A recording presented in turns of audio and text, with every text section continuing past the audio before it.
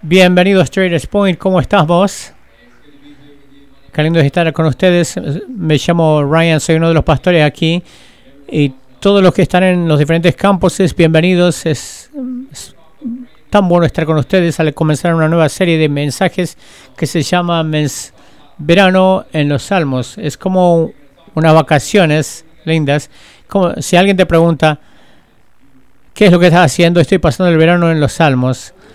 Pero lo que vamos a estar haciendo en esta serie, vamos a sumergirnos profundamente en un libro de la Biblia que se llama Los Salmos. ¿Y qué es lo que hace que resalte los Salmos del resto de la Biblia? Es el punto de vista del cual se escribió. La mayoría de las veces escuchamos cuando Dios nos escribe a nosotros, se hace conocido a nosotros y nos dice que esto es lo que está por pasar. Y Él nos hace promesa de lo que Él es y qué es lo que está por hacer, lo que se encuentra en la Biblia. Pero los Salmos es un único, porque está escrito de un punto diferente. Son palabras humanas a Dios. Es como cuando nos comunicamos con Dios. Hay 150 salmos y hay cualquier cantidad de autores que escribieron estas cosas. Y cómo es comunicarse, nos muestra cómo comunicarnos con Dios. Y las emociones pasan de completo gozo a una depresión profunda y todo entre medio. Y nuestra esperanza en esta serie, nuestra oración, ha sido de que a medida que nos sumergimos, nos hacemos un clavado en el agua, los salmos, nos va a llevar a una relación mucho más cerca y abierta con Cristo. Y les voy a decir algo, esto ha sido de ayuda para todos y uno no puede entender a veces de que hay un Dios que puede hablar a los humanos. Dicen, no sé si estoy ahí todavía, pero sí entiendo que un ser humano quiere hablar con un Dios. Porque si uno no cree en Dios, a veces uno se encuentra hablando con Dios. No sé por qué lo hice, pero lo hice, pareció un poco bobo. Pero yo diría porque fuiste creado a la imagen de Dios y no puedes evitar de querer conectarte con Él. Y para el resto de nosotros, espero que esta serie, si creen en Cristo, lo que va a hacer los salmos es va a abrir nuestra relación. Los salmos en muchas maneras nos va a dar un vocabulario de cómo interactuar con Dios. Nos va a dar un permiso para expresarnos y ser reales y vulnerables ante Dios. Lo vemos eso en las páginas de los salmos. Se ponen bien reales, bien rápidos, no están lustrados. Son gente que vienen a Dios y dicen, ayúdame, no importa la circunstancia en la que estoy. Te necesito que intervengas. Y les puedo decir algo, esto es de mucha ayuda porque mucho de esto, cuando llegamos a este punto, cuando estamos al borde de entrar en esta relación con Dios, algo nos detiene de entrar en la misión, inclusive de hablar con Dios. Es la idea de que si somos vulnerables, si realmente compartimos con lo que estamos pasando, con lo que pensamos, no hay manera que Dios nos llegue a aceptar. Con seguridad nos rechazarían si nos abrimos y seamos abiertos. Tratamos de esconder y esto nos guía a permanecer callado. Entonces las próximas semanas, al leer los salmos, al sentirse empoderado, a salir con lo que uno tenga, no importa lo bueno o lo malo que sea, esto es lo que vamos a ver cuando agarremos Salmo 25. Vamos a comenzar en el Salmo 25. Si tienen una Biblia pueden ir ahí, si no tienen, no se preocupen, que todo va a estar en la pantalla detrás mío. Pero en el Salmo 25 ha sido escrito por una persona llamada David, conocido como Rey David. Él vivió una vida increíble, una de las vidas más superiores y una de las más bajas también. Y cuando agarramos a David acá en el Salmo 25, cuando habla de Dios, él está en una situación bien difícil. Está luchando con estas palabras bien duras. Y esta palabra se llama vergüenza. Y David está experimentando esta vergüenza pública. El hecho de que sus enemigos le estaban rodeando y estaba luchando con esta idea. ¿Qué si Dios me llega a rechazar? Y miren cómo tiene esta conversación a través de pasar por estos sentimientos de vergüenza. Comenzando el versículo 1. David dice, Dios mío, en ti confío.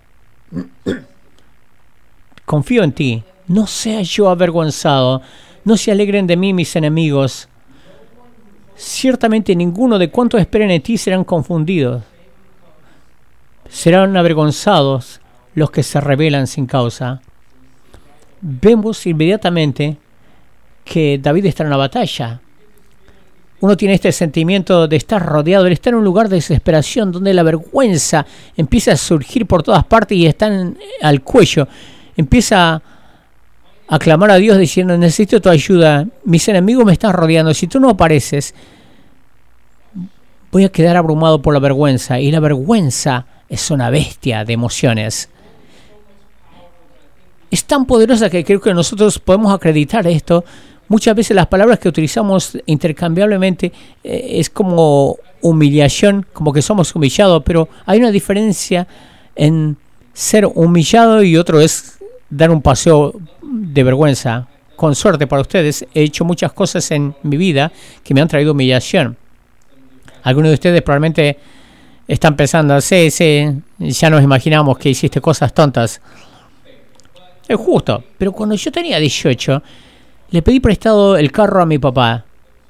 Todas estas grandes historias comienzan con estas pequeñas líneas. Le pedí prestado el carro a mi papá para ir a hacer un corte de cabello. La única condición era, antes de traer el carro, tenía que regresar a una película blockbuster. No hay ningún problema, lo puedo hacer. Entonces paso por blockbuster, entro al parque de estacionamiento para buscar un lugar. Para los que no saben qué es blockbuster, era un lugar increíble. Piensen en estas cajas que se llaman Red Box. Es prácticamente así como uno llega ahí. Pero por ese tiempo, el Blockbuster le estaba yendo bien. Y yo entro y todos los lugares para estacionarse están llenos. Pero hay un lugar que está abierto, disponible, justo al frente de la caja. Había un problema, solo un problema, era un lugar para discapacitados. Pero pensé, no es gran cosa, no me voy a quedar mucho tiempo, voy a salir rápido. Dejo la película en el buzón y salgo y nadie se va a dar cuenta. Así que estaba equivocado. Así que me estaciono y me estiro hacia atrás para agarrar la película que estaba en el asiento de atrás. Y mientras estoy estirándome para alcanzar la película, se suelta mi pie del pedal, del freno. Ustedes no saben. El carro comienza a adelantarse. Y dije, no hay problema.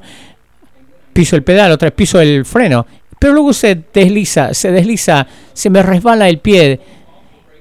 Y si ustedes conocen algo de carro, ustedes saben que al lado de los frenos está el acelerador. Y mientras toco el acelerador, me tira el cuerpo hacia adelante. Y si ustedes no saben de Blockbuster, la tienda, todo es puro vidrio.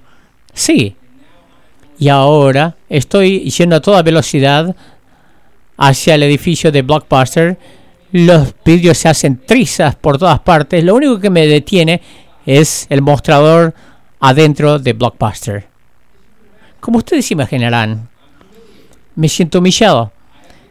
Tengo que salir y explicar a cualquier cantidad de gente, a los bomberos de la ambulancia, a los oficiales de policías, a los empleados de Blockbuster, cómo cometí la tontera de entrar y romper todo esto. Pero pasó mucho tiempo. Ellos tuvieron que sacar a mi carro a remolque de Blockbuster. Y yo estoy por salir. Aún de eso me iban a dejar salir, volverme en mi carro.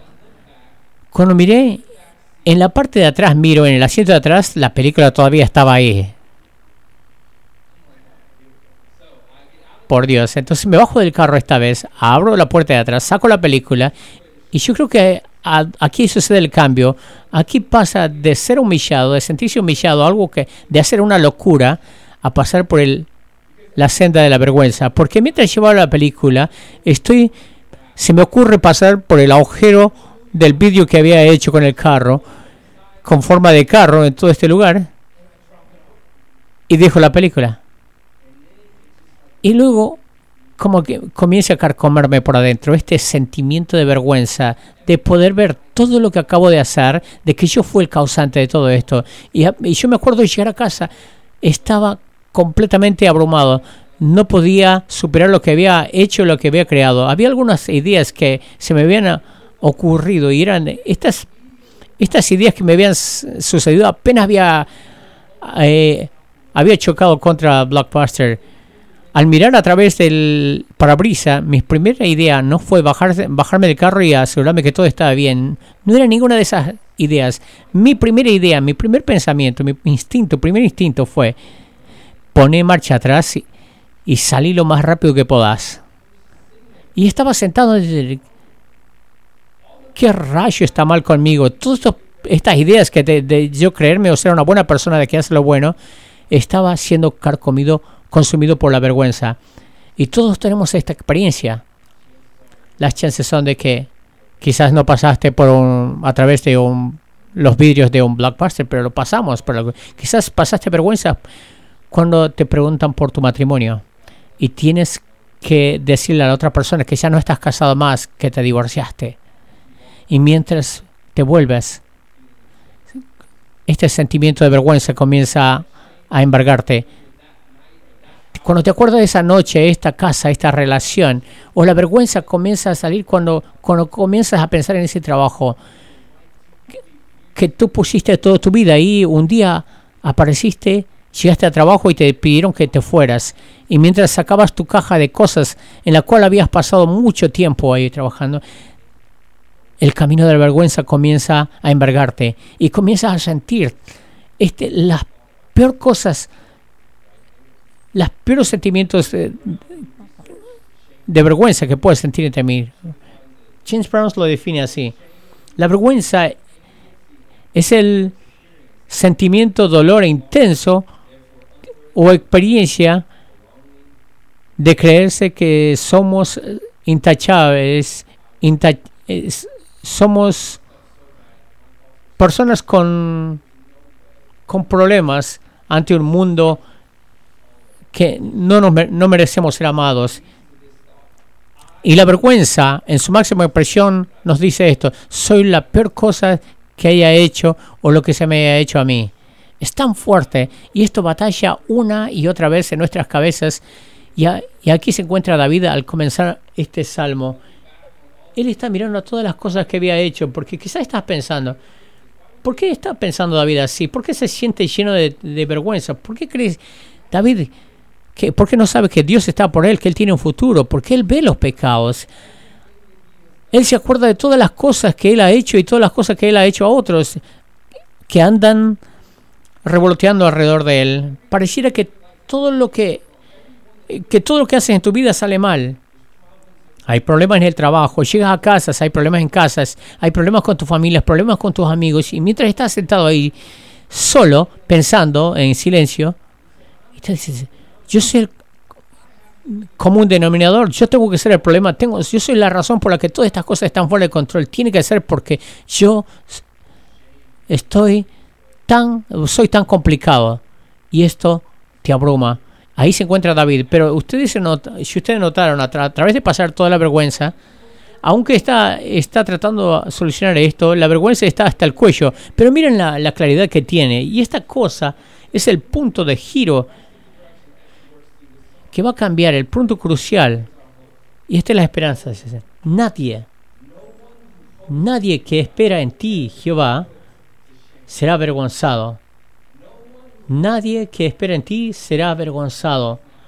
Y ahora la batalla ahora empieza. Todas las cosas que pasan en su mente, esta idea de lo que él sabe quién es Dios, quién él dice que es, está luchando puño a puño, diciendo, tú no eres amado, nunca vas a ser aceptado, siempre vas a ser rechazado. Pero él está luchando por otra parte, diciendo, no, Dios dice que yo soy amado, el amor grande de Dios está a favor mío, nadie puede robarlo, y la batalla está a pleno. Y vamos a ver cómo es caminar de la vergüenza y caminar en la intimidad con Cristo. Miren conmigo, lo primero es primero. David dice, muéstrame tus caminos, oh Dios, enséñame tus caminos, encamíname en tu senda, enséñame, porque tú eres mi Salvador y mi esperanza está en ti todo el día. Vemos inmediatamente cuando David está abrumado con la vergüenza. A medida que ocurre esta batalla, estas dos grabaciones ocurren en su mente. Tú eres amado, no, nunca vas a ser amado. Inmediatamente él va mucho más allá de sí mismo y dice, yo no lo puedo hacer solo. Dios, enséñame tus caminos, guíame en tus caminos, guíame, sácame de esto. Y esto nos muestra de que la vergüenza no es algo que nosotros podemos pelearlo por sí solos. Lo vamos a dejar ahí en esta sala oscura, eventualmente un día va a desaparecer. No, la vas a tener que pelear y lo vas a tener que matar. Y no lo podemos hacer solos. Porque no podemos pelear de esto desde adentro. Salmo 14 dice que somos corrompidos, estamos corrompidos. Romanos dice que no hay nada bueno dentro de nosotros. Cada vez que la vergüenza comienza a construirse, a edificarse, a desarrollarse, comienza a mutarse y comienza a tomar control de tu vida, de tu identidad, y tu identidad se vuelve la peor cosa en base a lo que tú has hecho. Y dices, no, yo no puedo hacer esto solo, me voy a humillar ante Dios. Dios, tú me conoces y yo conozco tu amor y te voy a pedir que tú me quites de esto. Y también esto nos muestra aquí por qué tenemos que pelear, por qué no podemos vivir con vergüenza. Es porque la vergüenza constantemente te va a impedir de tus convicciones. Si vamos a orar, muéstrame tus caminos. La vergüenza siempre va a tratar de robarte de esto. Quizás algunos de ustedes están caminando en la vergüenza y ustedes saben que es cierto. Cada día que pasa, horas y sientes que Dios te está trayendo convicción a servir de esta manera, a dar de esta manera, y luego inmediatamente te encuentras con esta idea. ¿Estás loco? No puedes hacer esto. ¿Sabes quién eres? Rápidamente te olvides todo lo que hiciste en el pasado. Te dice, y luego comenzamos a hacernos hacia atrás. No, creo que tienes razón, no, yo no puedo hacer eso. Y mientras comenzamos a tomar distancia entre otros y Dios, es difícil hablar con nosotros porque tenemos miedo de lo que va a salir de nuestra boca, tenemos miedo de lo que va a salir de nosotros, y mejor me hago para atrás, decimos.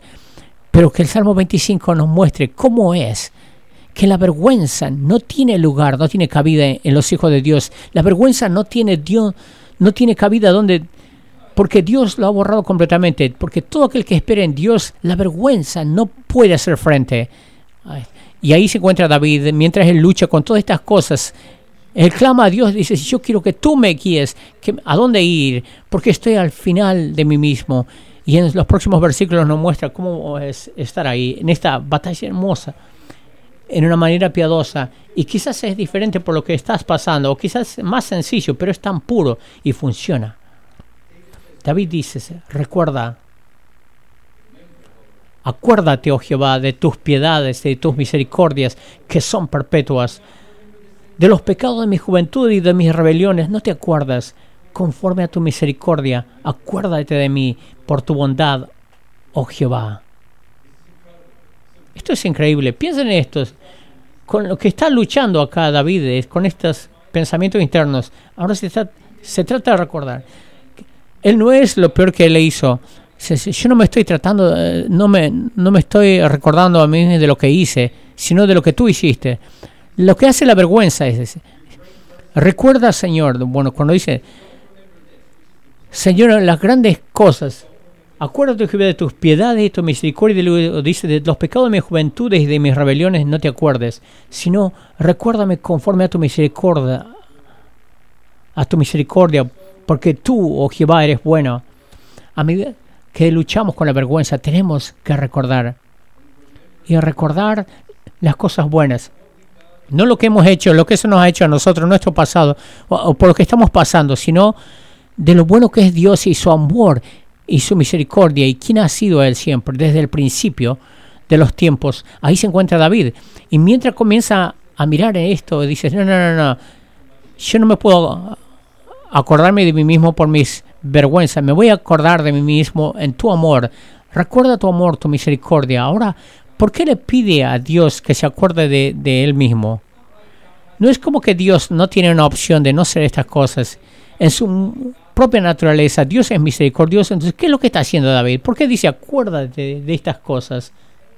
Él lo está diciendo porque Él necesita escucharlo. Él necesita saberlo. Él sabe que si Él lo escucha, Él puede creerlo. Si él puede perdonarse a sí mismo y salir de esta vergüenza. Recuérdame, déjame recordar tu amor, tu gracia. Yo lo hago todo el tiempo en la práctica con mi vida, con Stephanie.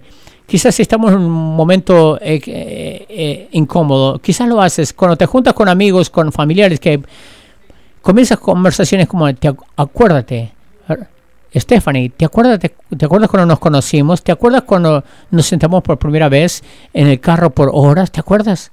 ¿Te acuerdas cuando te dije que te amaba por primera hora y me llevó media hora para sacar lo de mi boca? ¿Te acuerdas cuando te propuse y necesitabas un minuto para sentarte porque estabas tan abrumada? ¿Te acuerdas? ¿Te acuerdas cuando nos casamos y nos paramos frente a frente y dijimos hasta que la muerte nos separe? ¿Te acuerdas de esa clase de amor? Ese amor loco que nos dijo, que nos hizo decir, traigamos a otra persona a este mundo. ¿Te acuerdas que ese amor, cuando dijimos lo volvamos a hacer? ¿Te acuerdas cómo es el amor? La locura que 3 veces y tuvimos 3 hijos. ¿Te acuerdas de esa clase de amor? ¿Te acuerdas?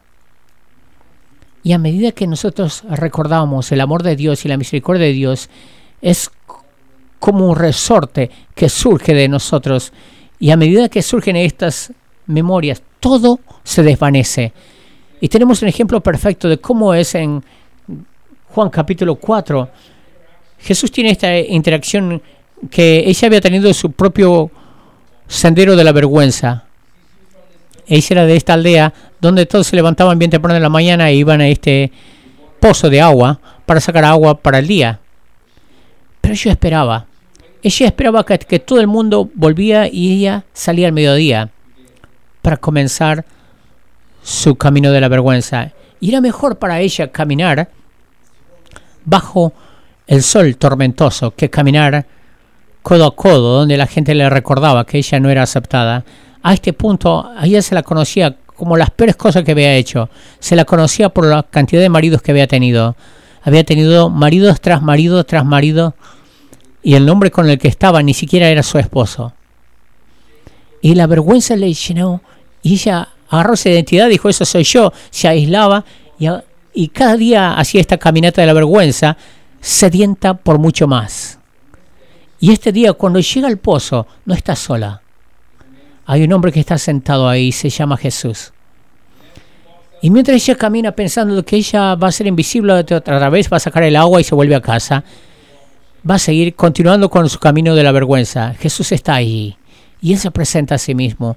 Y Jesús inicia esta conversación. Jesús la ve y él sabe que su vergüenza es pesada, conoce su historia, conoce su trasfondo, conoce que los maridos que tuvo tras maridos, y todavía, aún así, le ofrece su ayuda. Y le dice, nunca más vas a ser conocido por las peores cosas, nunca más va a ser tu identidad, te voy a dar algo mucho más. Y mira lo que le ofrece a ella en medio de su vergüenza.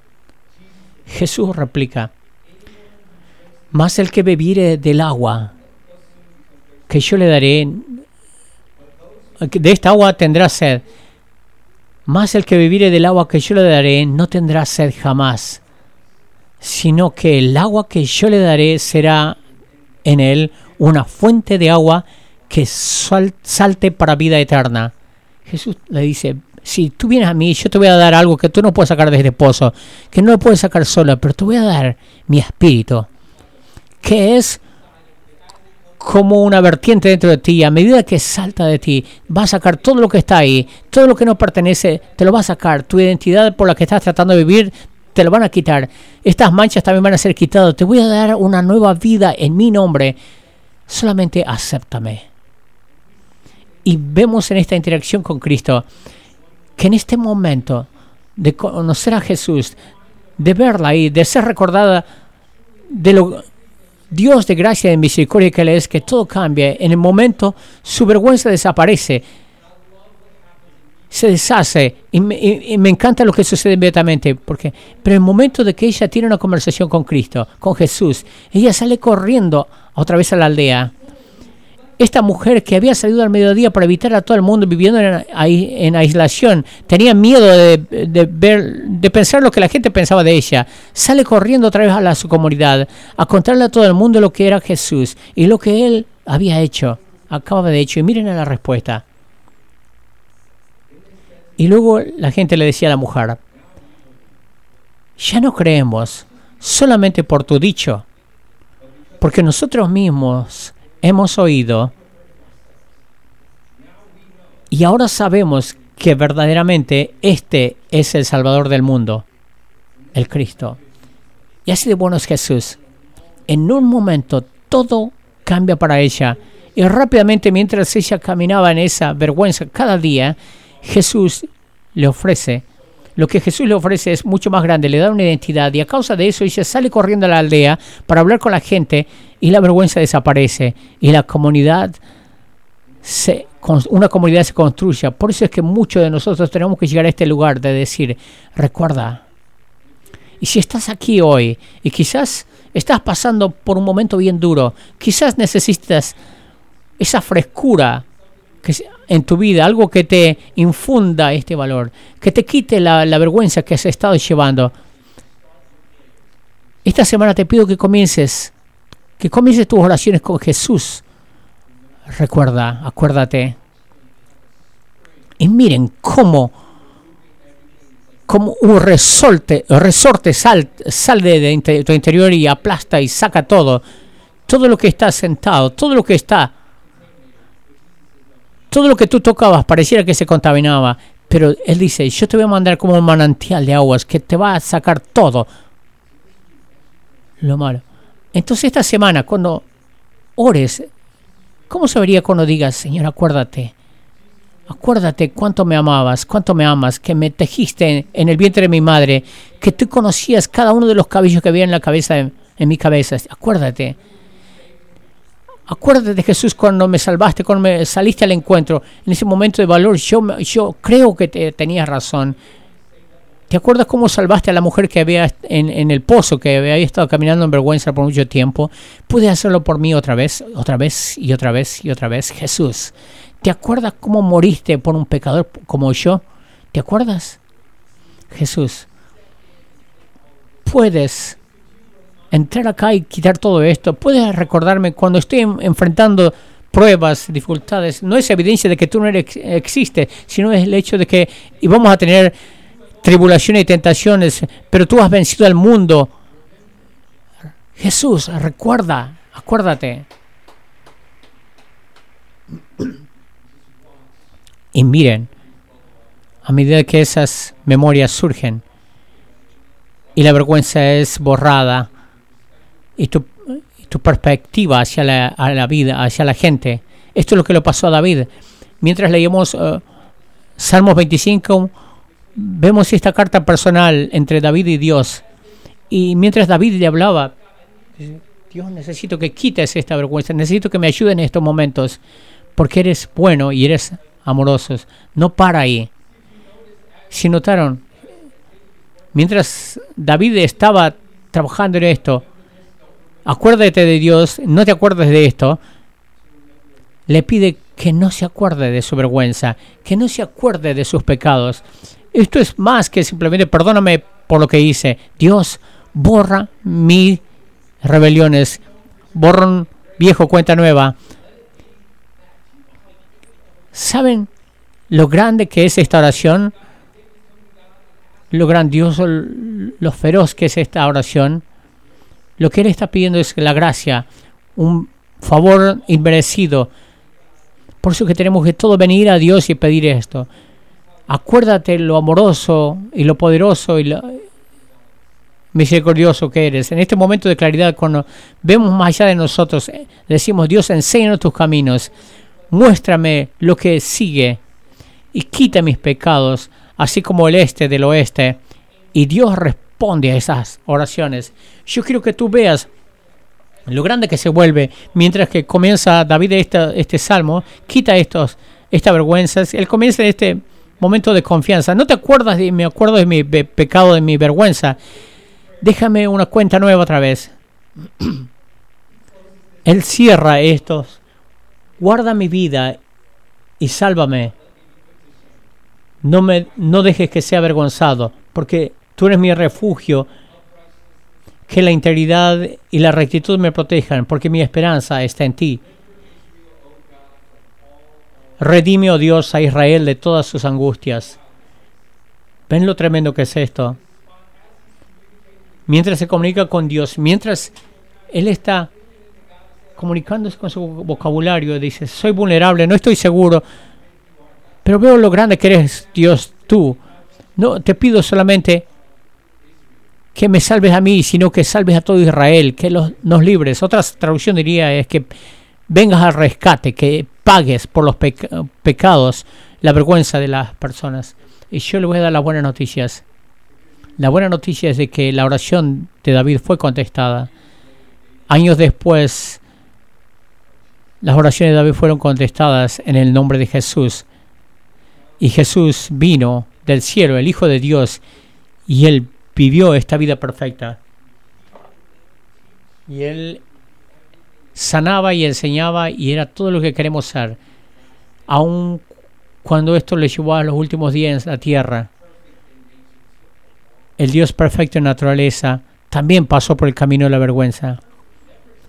Siendo perfecto, sin experimentar la vergüenza, pero Él aquí estaba, arrestado, golpeado, y Él pasa por el camino de la vergüenza más grande, que es el camino de ser crucificado. Con el símbolo de pecado y la vergüenza en su espalda, Él camina por nosotros, una